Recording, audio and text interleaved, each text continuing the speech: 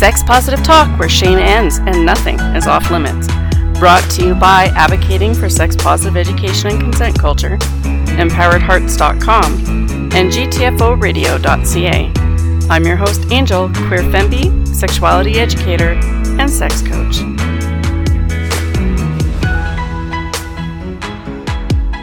Welcome back. This is Angel, broadcasting from Alberta Sex Positive Education and Community Center.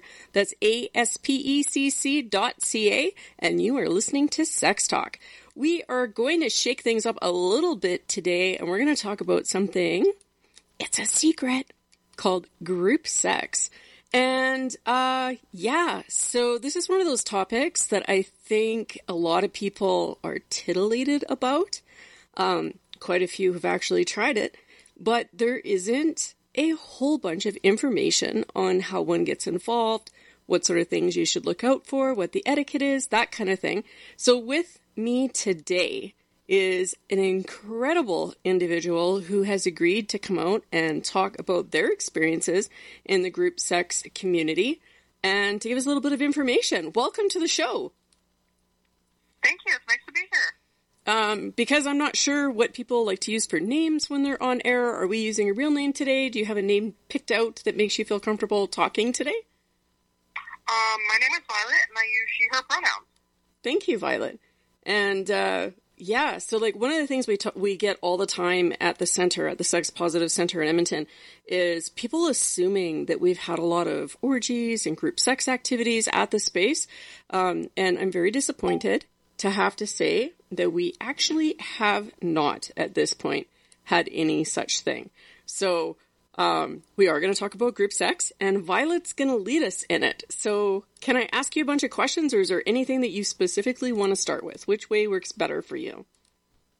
Questions are totally cool with me. That gives me a jumping point to go off of. Woohoo! So how long have you been involved in the group sex community and activities? I would say about 3 years now. 3 years? Possibly 4. Now that I think about it, it's 4. 4? Well, I mean, do we count last year? Yeah, that's what I was trying to figure out. And if you don't mind me saying, you are very young, which really surprised me when you started talking about your experiences. I think because for folks in my age group, I mean, I'm 50 this year, it took us a long time, often, took a lot of us a long time to come to terms with our sexuality. So I don't think I could have explored that kind of thing as a young adult. So how did you get into it? What made you decide to get into it? Where did you find the confidence? Tell us your secrets. For me, part of it was just situational. So I got lucky in the social media aspect where I got told about a site called FetLife. And from there, I made friends, and one of those friends invited me to a play party that he hosted. And from then on, I found groups on chat rooms. So, one of the ones we used was Kik for a while, which moved to Mimi for a little bit. And it's just a good way to meet people who are like-minded in that retrospect. And part of it, too, is also making friends. That's honestly the end of it, is in order to get invited to these, is you need to make friends with the right people and broaden your horizons. So you can't just show up? Not normally. You have to know someone who is going to invite you, who can vouch for you, because if you have problematic behavior, that person also needs to be held accountable because they brought you. Oh, interesting. Now, there are some that will let you just show up, but I found that as a person with a vagina, I have an issue with that because there's a lot of non-consensual things that happen, and that concerns me. No, that's fair. That's absolutely fair. So I just want to make sure I'm parsing this. So you typically only go to events or groups or whatever where somebody has to vouch for you and bring you with? Mm-hmm. Although there are groups and events, and I'm sure there's individuals even that do things differently, but you had negative experiences with that. Exactly, and for some people, that's what they want, is just the anonymous sex, and that's totally cool. It's just not for me. Awesome. So one of the things, even though we've had lots of conversations, I'm actually surprised to hear you say that it's not anonymous sex. I think I just made a leap there that if you're doing group sex stuff, that of course it's anonymous. Mm-hmm. And at some points it is. Like, there's almost always someone you don't know there. But you also get to know people. It's not just all of a sudden like, oh, you're going to be playing with this person that just showed up. You talk to them, you get to know them. Most of the time, there's a lot of just hanging out and chatting and getting to know people before anybody gets comfortable enough to start playing. That actually makes a lot of sense. Mm-hmm. And we're talking about like more than 2 people involved at a time. Yeah. Correct? Mm-hmm. Okay. So yeah, I can see there needing to be a little discussion, particularly if you got some folks in the room that are a little homophobic and want to make sure they're not crossing swords, as they put it, for, penis on penis contact. And you have other people who are a little more open. So I can see that causing a lot of issues as well. Like, is that something that you run into? That's not something I personally run into, but a lot of what I've seen in my experience has been more heteronormative. Because with the groups that I've been, they've been predominantly older people. And I'm not saying it's all older people, it's just there's typically the stigma of homosexuality is still really bad.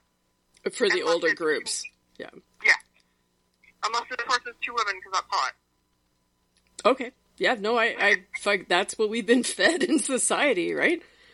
Two feminine people making out, that must be for the male gaze. So can you tell us a little bit about your first experience? Like, how did that play out? What were some of the things that you were surprised by? What kind of things do you wish you had known better? Like, give us the down low. For wish I would have known better, I wish I would have vetted where I went first a little bit more. So, looked into a bit more, found people who had experienced it before and enjoyed it. Something that surprised me was that the person was bringing in single people with penises, so single guys is what they mostly were. And they would have to pay a lot for the hotel room. So in that case, the person in charge was making them pay $50 each if they were a single person. But if you had a vagina, you could get in for free. Okay. And that's actually pretty common. All the ones I've been to have been like that. But that was the most expensive thing that I saw there, and that kind of rubbed me the wrong way, because it was weird. Okay, so I just want to make sure I understand this. So you have somebody who's a vagina person who's agreeing to have sex with a group of people at one time. And then some other individual books a hotel room and then profits off the party? Yep. Long story short, that's basically what happened at the first one I went to, and that made me super uncomfortable. That's like...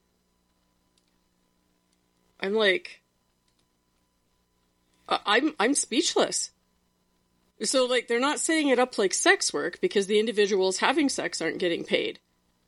But the person who rents the room is basically setting the whole... So what happens if the vagina person changes their mind after everybody's paid? That depends on the situation. If there's only one person, I don't know what happens. I was lucky in the sense that there were a few people with vaginas, so I could just kind of tap out and be like, all right, well, this was my first time, I'm done, bye. And I think it also helped that I had someone there that I trusted. That was my partner at the time. So it helped that I had his back, or he had my back, so I didn't necessarily have to try and get out of there myself. I had a safety net in case I needed it. Holy crap. Because, like, you and I both know that once, particularly if you're looking at a more entitled, privileged group of people, that once they've paid for something, they really feel like they've paid for something. Mm-hmm. Oh, like, all the hair on my arms just stood up.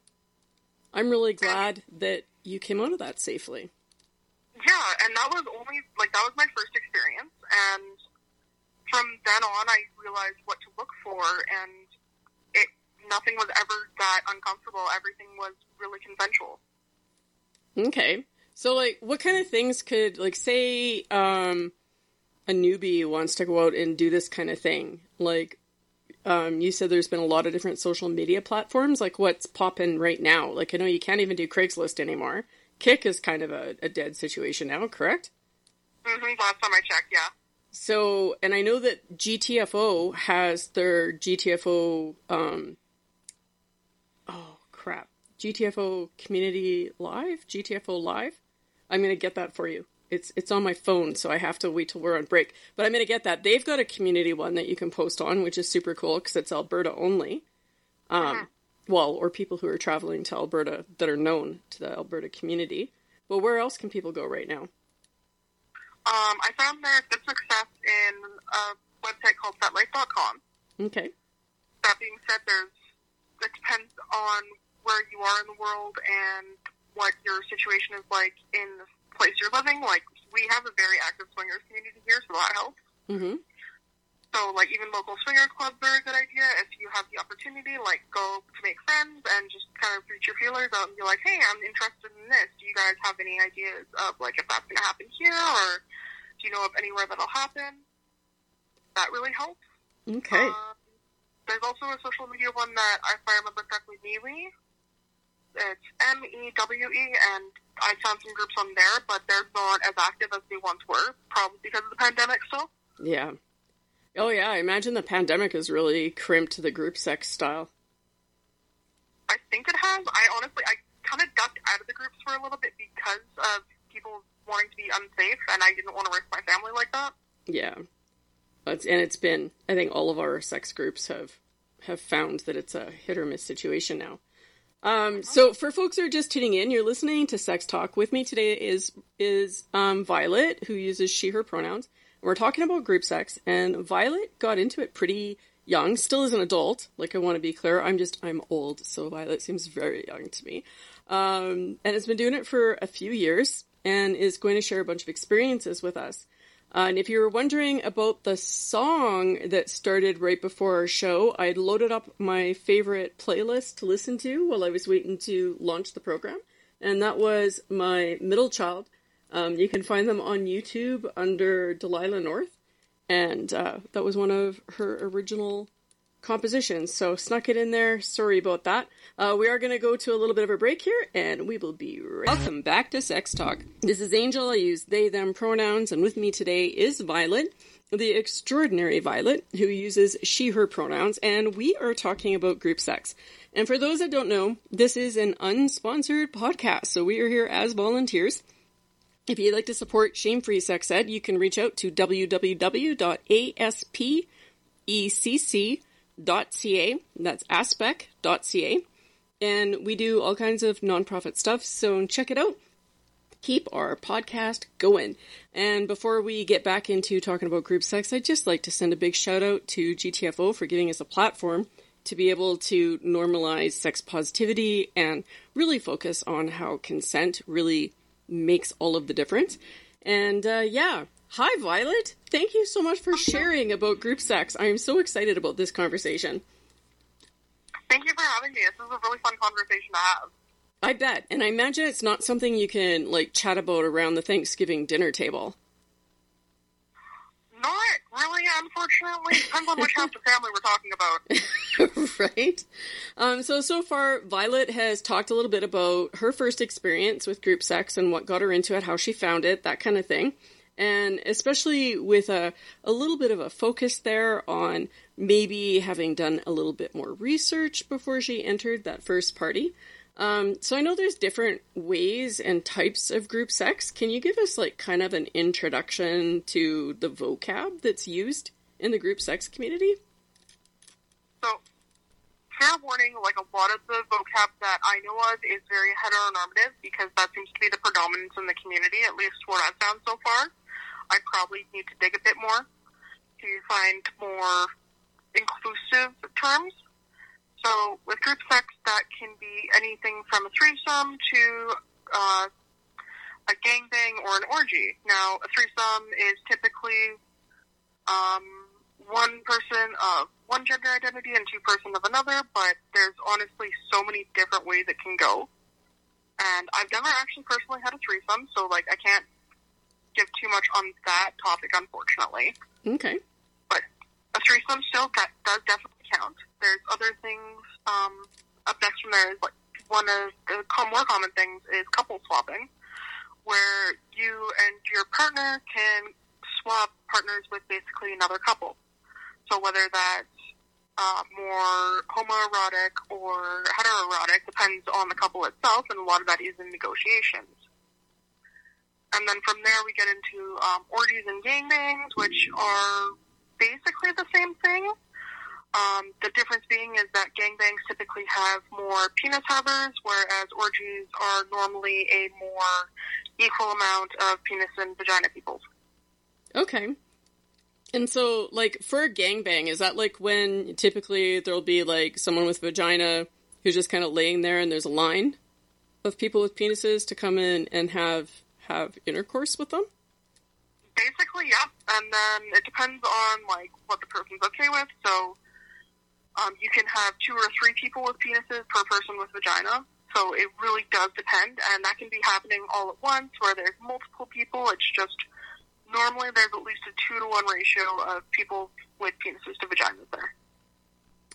Cool. And then, so, like, what happens with, because I'm assuming not everybody who's engaging in an orgy or in a gangbang is open to absolutely everything. Like, everybody's got things they like, things they don't like. So say you have somebody at the orgy who's like, I'm cool with anything but not anal. So how in an orgy would you know who's okay with what? A lot of it is communication. So in my case, I've been asked, like, do you prefer this or this? And I've always been like, you know what, I'm okay with vaginal stuff, but please don't stick anything in my butt, because that's just not happening. That's fair. So, and as long as people respect it, that's the best part about it. Oh, I mean, they should respect it. That's pretty clear communication. But, like, there's no secret code or anything. It's just actual big person words with big person attitudes. Mm-hmm. Because if you don't express what you want, people aren't mind readers, so it's all communication. Okay, so what happens if somebody who has permission to be there just kind of dives in and starts doing things? It depends on the situation. I've seen that happen where the person wasn't comfortable speaking up who had things getting done to them, so they spoke up after the fact. And the person that did the things that never asked beforehand ended up getting banned for that reason. Okay. So, consent is the most sexy part, and if you don't ask before touching someone, you can get in a lot of trouble. Yeah, well, I mean, legally that's assault.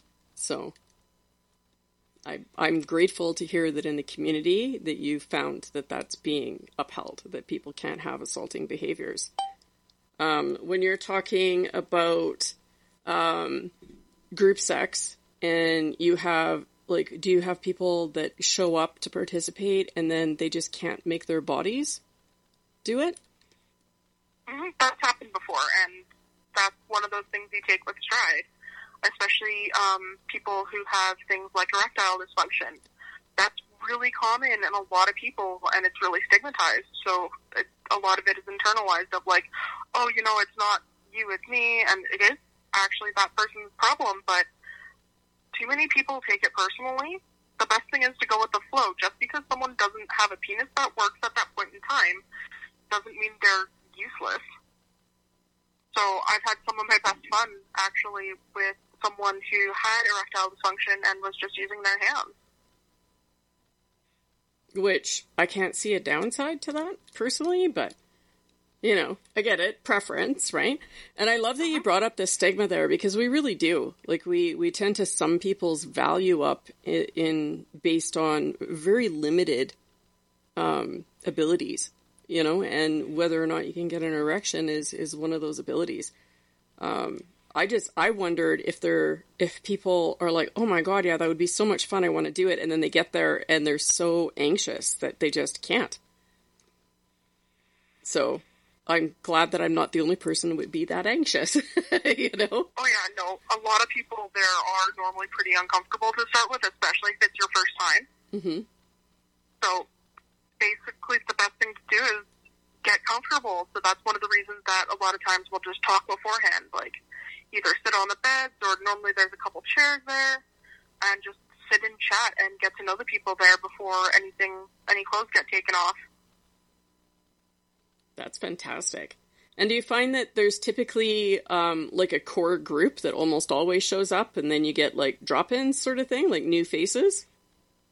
Yep, that's normally about what happens. So there's, depending on the week and who is hosting it, because the host does change pretty often, depending on who has what time and what kids, because everybody has a life, right? Mm-hmm. Yeah, no, absolutely. So normally there's like 4 or 5 people who normally show up, and typically most people do already know each other from chat rooms. Mm-hmm. But if like someone brings a friend of a friend, they introduce, and it's like, hey, this is this person.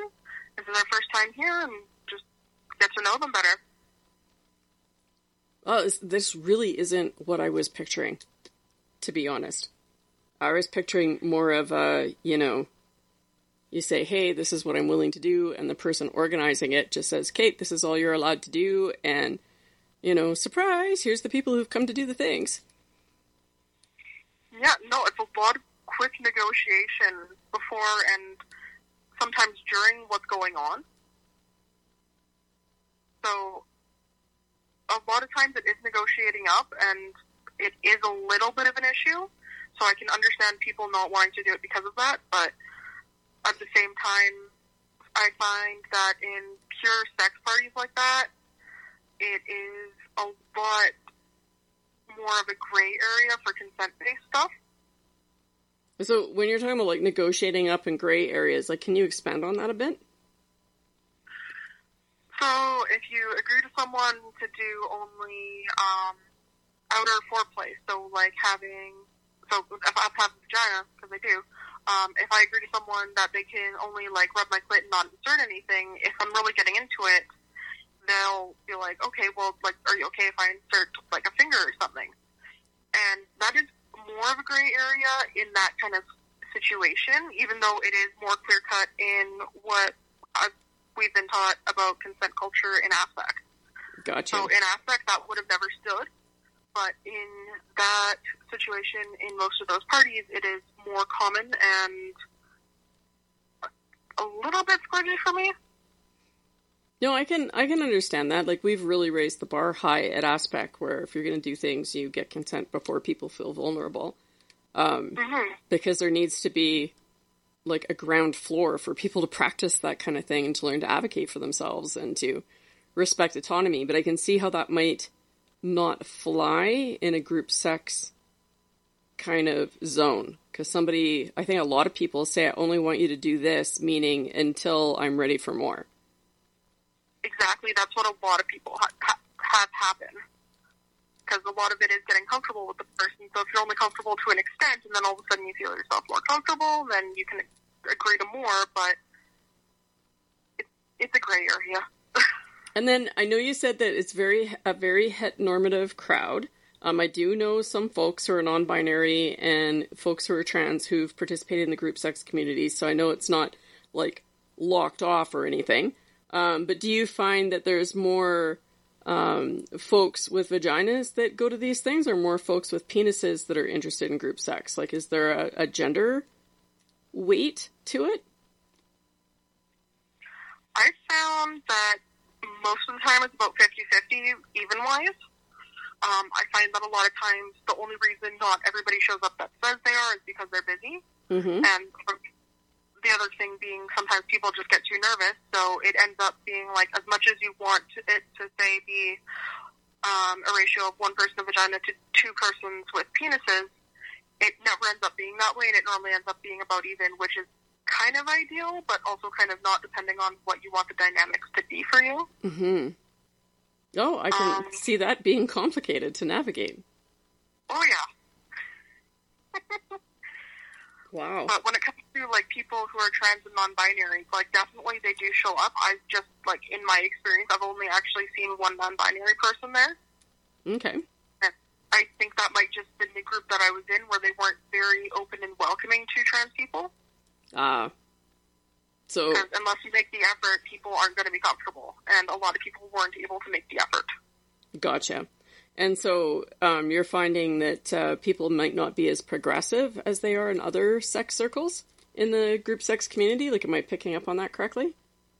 I'm not sure if I can't really speak for the whole community. I'm just going by what I've seen. And the places I found were definitely more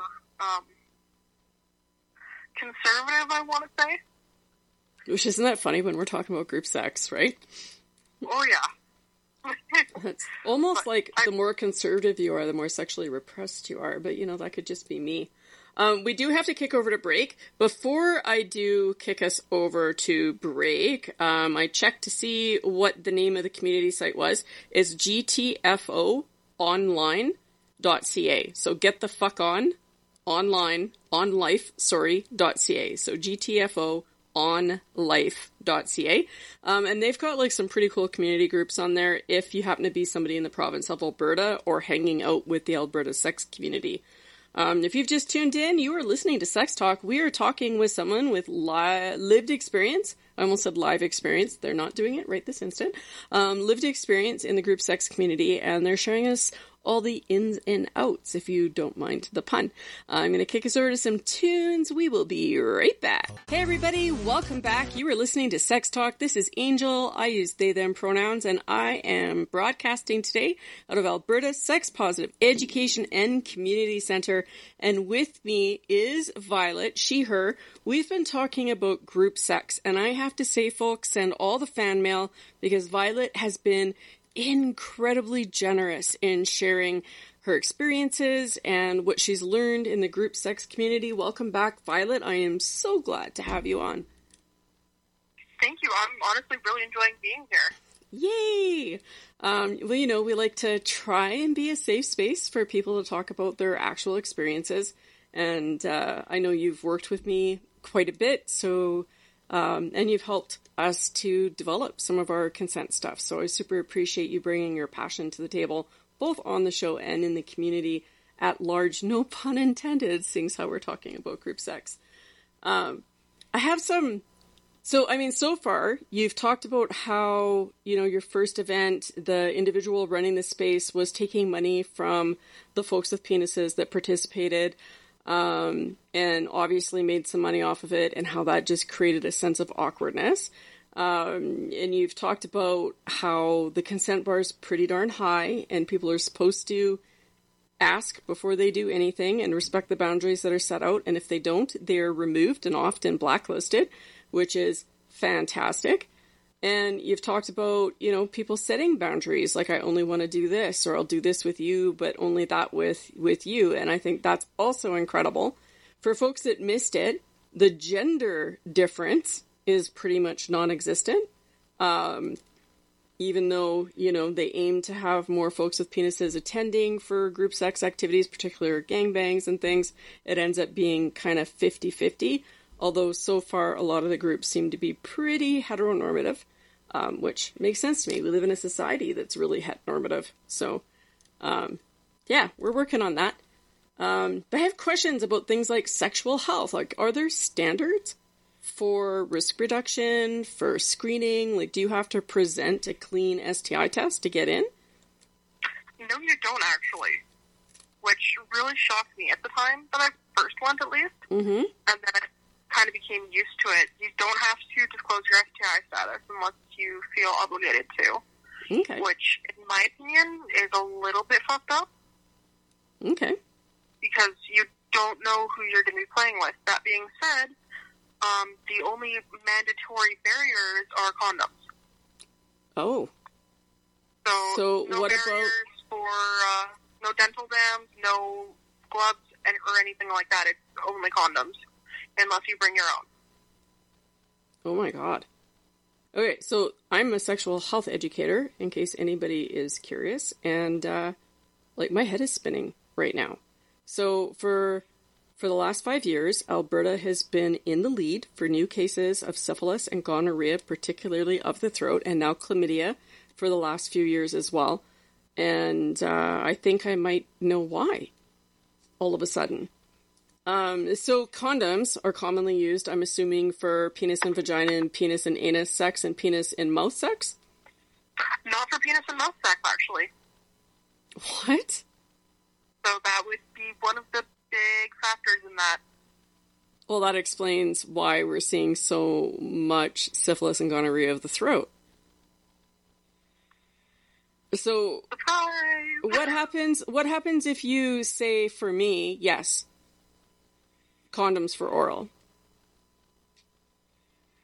Then you run the choice of the other person you're dealing with saying yes, which would be ideal, or saying no. And if they say no and get belligerent, then you can tell the person organizing and they'll be removed. Because what you consent to is what you consent to, and you don't get to be bullied for that. Okay, so every individual is allowed to add to the harm reduction that they're setting for themselves. Okay, well, that's good. And for folks that don't know, like, you can actually transmit and get sexually transmitted infections from oral sex, and that includes rimming, which is mouth to anus, cunnilingus, which is mouth to vulva, or fellatio, which is mouth to penis. This happens, and not just for the person using their mouth, like for the person with genitals too, because group sex, things are going in all kinds of places, right? I'm really surprised that they don't have dental dams, or that they're not using internal condoms at least, or something. Also, most don't even have latex-free condoms, so if you have a latex allergy, you're expected to bring your own. Huh. And how about, like, lube? Are people using lube? There is typically lube provided, but it's normally like they bring a bottle, and it's a bottle for everyone to share. Ew. A little bit, yeah. So do you see people bringing their own sort of thing? I actually haven't seen anybody bring their own. That's it, because that aspect, like, we tell people, bring your own lube. Mm-hmm. Or we have sample packs, right? Wow. Like, I'm really struggling with that. That's terrible. I kind of wonder if there's a correlation between that, conservative demographic and all the sexual repression, and then the not being educated about the appropriate tools at your disposal for reducing the risk. Honestly, yeah, that would make a lot of sense to me. So, to your knowledge, do people get tested regularly? Everyone says they get tested, but it's not like you can really ask them. I mean, you can ask them if, like, they'd be willing to share their papers of, like, hey, got an STI test. But most people would say no, because that's a lot of personal information on there. Well, and it's only good for up to the date that you got the test, and typically for a few days before, because some things take some time to come up, right? Exactly. So I have a question here from someone who's texted in, and if anybody else has questions, you can reach me at 587-340-5899. Feel free to text a question. This person says, I would ask if there's a culture of not using barriers of the mouth, that there would be pressure to not ask for it, because I would feel that way. Honestly, I felt the same way, which is why I've never asked for it myself. So because nobody else is doing it, it feels like you can't set that boundary for yourself? Which is why I've really appreciated Aspect's stance on it, of it's mandatory, so therefore I can advocate for myself and have someone to back me up with it. That's incredible. That's a really good question. Thank you, listener, for sending that one in. Another question is, when you're engaging in group sex activities, is that only when you're single, or do you have a partner when you're doing this? I've done it as both a single and with a partner. I found that the upside to bringing a partner is if you need someone to back you up, especially if you're a person with a vulva, that it's good to have someone there who will stand by your side if you need help getting out of a situation. Okay. That's also just personally my comfort level. As a single, I found that it's a little bit more uncomfortable, but that's also just my social awkwardness. Going there and not knowing anyone makes me anxious, but I know a lot of people love that kind of situation. No, that's fair. So it really does depend on your comfort level on whether or not, because it's open to either type. Like, you can bring your partner, you can go by yourself. They're accepting of pretty much everyone. If you want to have some hedonistic sex, that's basically what everyone's there for. That's amazing. And for anybody who's looking for a like a soft way to break into that kind of thing, I heard an excellent suggestion from one of the managers at the Aurora Social Club in Edmonton, which is a swingers club. And they said, like, maybe the first time you go together and you just kind of make out in the room with other people watching and then go talk about it. See how you felt about it, right? Like, you don't have to dive right into, you know, having group sex. Like, you can put a toe in the water and see how you feel. Oh, I have another one. Where can you go if you don't want cis-het groups? Are there any queer groups that you found? I have yet to find any queer groups. Part of that is me struggling with my own sexuality. I've never been with someone who has a vulva, so I'm a little bit intimidated to go out and search for those groups because I'm concerned that I'm going to be made fun of for that. Yeah, no, I get that. I wish I didn't get that, but I get that. It sounds, Caller and Violet, sounds like we now have something we need to do. I think we need to start a queer sex positive night. Maybe even do like a little speed dating activity or something. We have another question here, and that is, do you find that most of the organizers are men, people with penises, or are there some vulva-bearing people that organize these events? I found it to be actually about 50-50. Nice. Which is actually surprising. I thought originally it was going to be more people with penises being the ones who put it forward. But for the ones I've went to, it has ended up being about 50-50. And I found that actually I enjoy the ones who are hosted by feminine presenting people more because I felt safer there. Because they understand the microaggressions a little better, probably, hey? I think so. Yeah, no, I get that. I can understand that. I would be a little leery about some guy I don't know saying, hey, come on down. Pick a bed. We'll keep you safe. Just saying. Although there are some amazing individuals out there that I would trust, I don't know if I could put that kind of trust into a stranger. And then for folks that are thinking about getting into this kind of stuff, like, do you have like a tip list that you would like to share? Definitely follow the rules, like know the rules of the safe beforehand. Most places will tell you the rules once you start talking to them. It's like, okay, so the rules are like, you have to use barriers for penis and vagina sex or penis and anus sex. Typically, they're in hotel rooms, so note that one. So if it's out of your comfort zone, don't go. Another tip is most of the time it's in a hotel room with two queen beds. Normally one is a bed that's okay to get wet and the other is not. So if you know that you or the person you're going to be with is going to make a mess, then make sure you're on the wet bed because people get very grumpy if they have to sleep in a dry bed or in a wet bed. Interesting. And also something I found that really makes people really appreciate it is bring a little bit of extra cash to help pitch in for the room because people are doing this out of their own pocket. So I hadn't even thought of that. At least cover the cost of the space.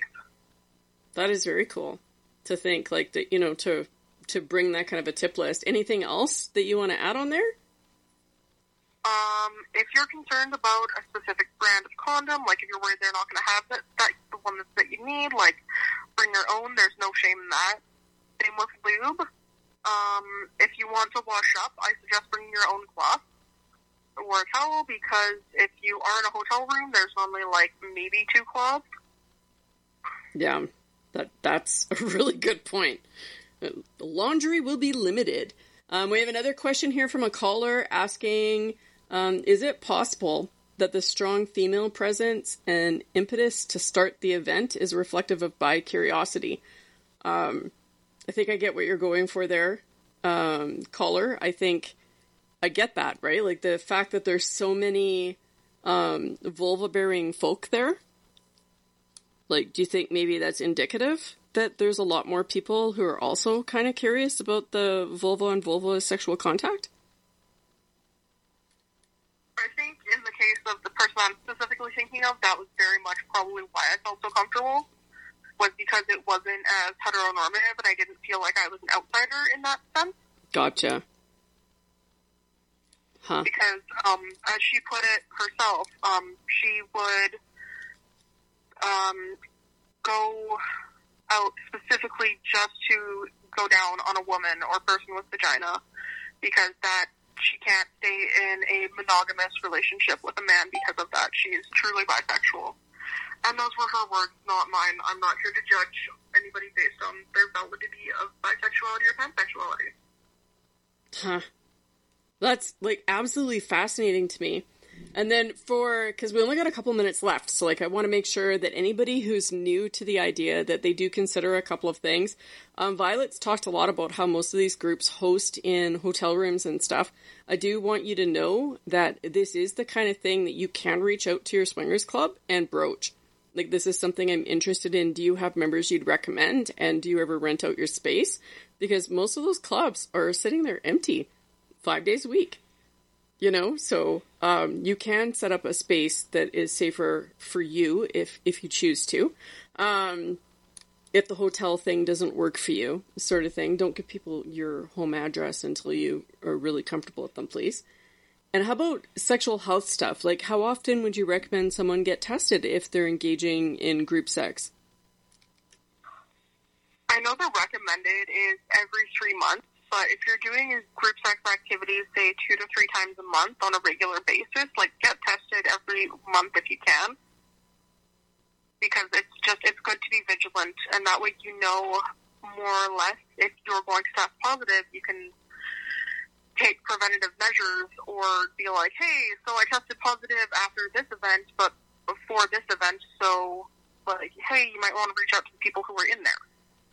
Awesome. And just let them know, like, hey, we made a common contact. And, like, just on that note, folks, let's try to remember that sexually transmitted infections aren't actually any different than catching other infections and viruses.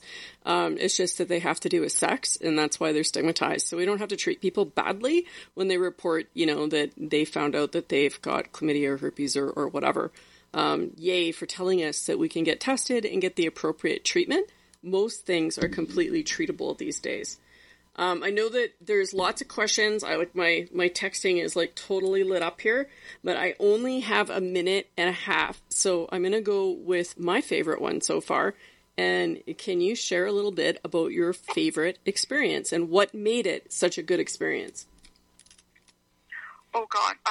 My favorite experience was, as much as I was uncomfortable at the time, was the first one. And I was also uncomfortable after the fact, but while I was playing, it was a lot of fun during my first time there because I got to have the slutty sex that I wanted, where I could have 3 people focusing all their attention on me, and I'm very much an attention whore, so to have that kind of attention made me feel like I was actually sexually desirable, which also made me feel like I had a little bit of self-esteem at the time.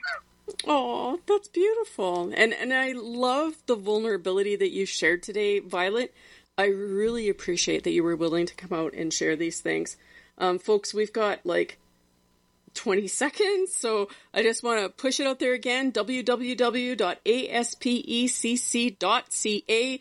Go kick in a couple bucks so we can keep this podcast going. Make sure you're showing some love to the radio channel, and have a sex-positive night.